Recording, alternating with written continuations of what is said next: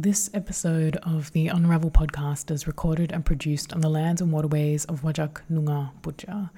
I acknowledge Wajak Noongar of the Bibbulmun Nation as the traditional and ongoing custodians and original storytellers of the lands, waterways, and skies on which I live and work on and look up to. And I pay my deepest respects to their elders past, present, and future, and through them extend my deepest respect and solidarity to all Aboriginal and Zenith Kes peoples. Sovereignty was never ceded. Always was, always will be, Aboriginal land.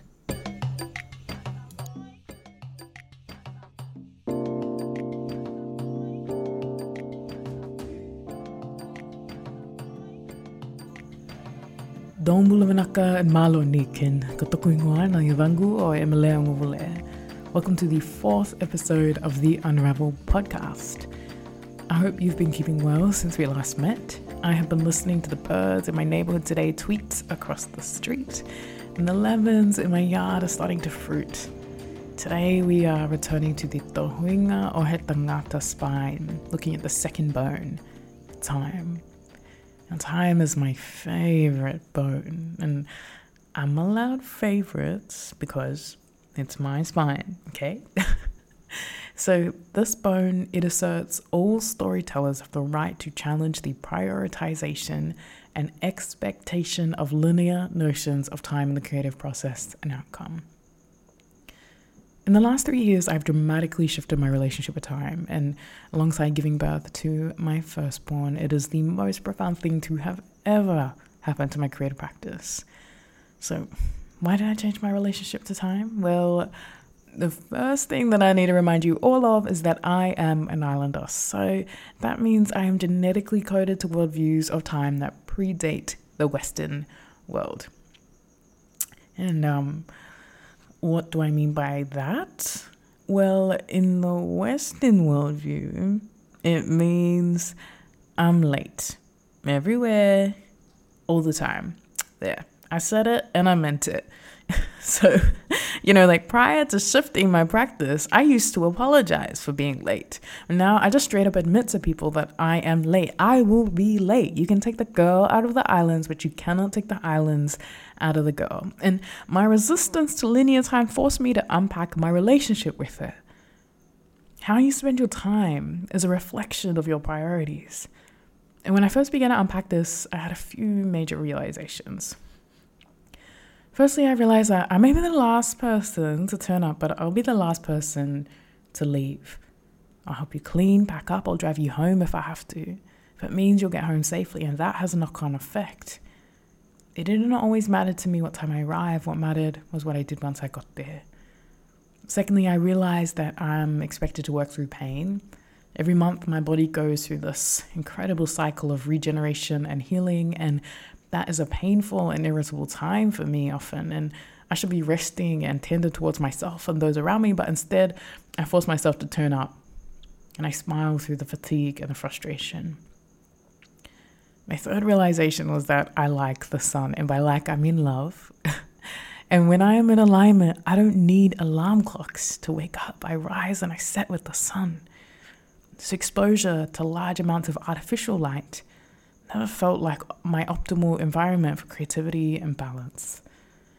And lastly, and this sounds really basic, but it's pretty key to this whole time and collaboration thing, I realized that time is a weapon of colonization.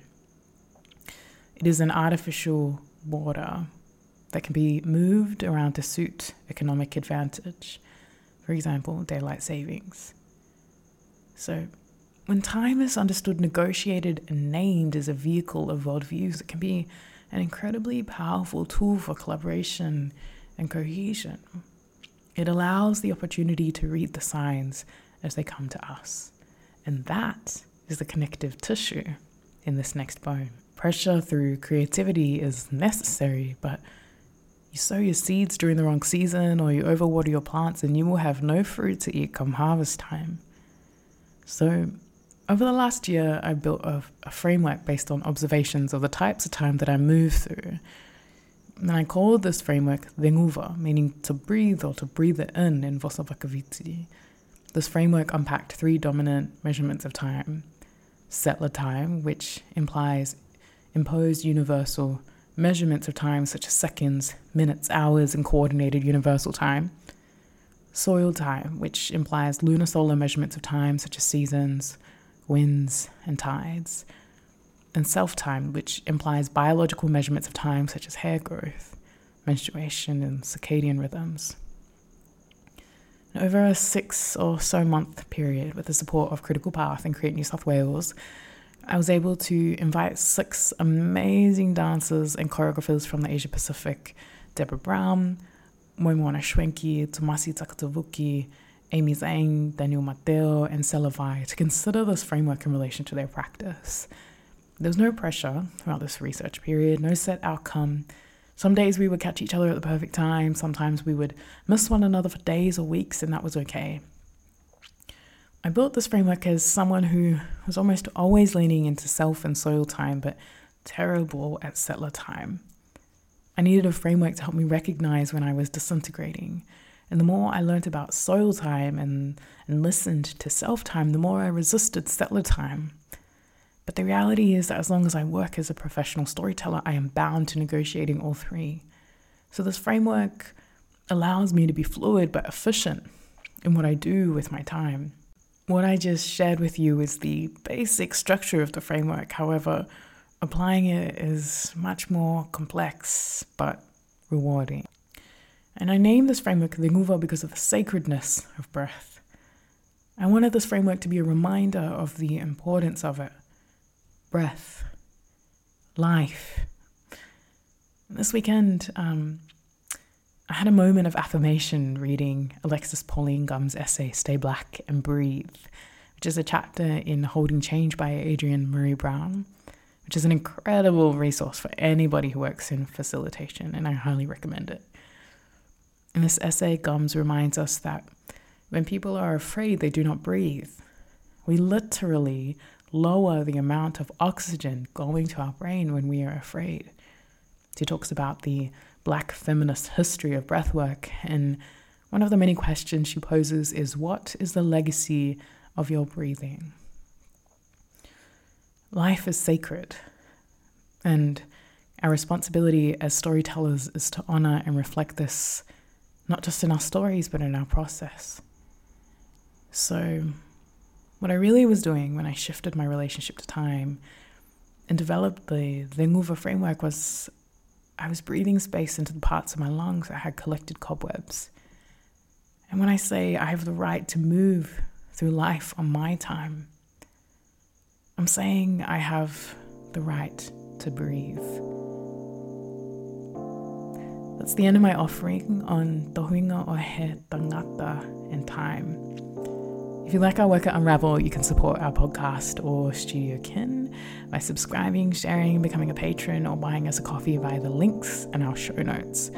For those of you who are unaware, buying us a coffee not only supports our podcast, but it also supports a myriad of initiatives, which include buying tickets for local community members to see theatre or art for free.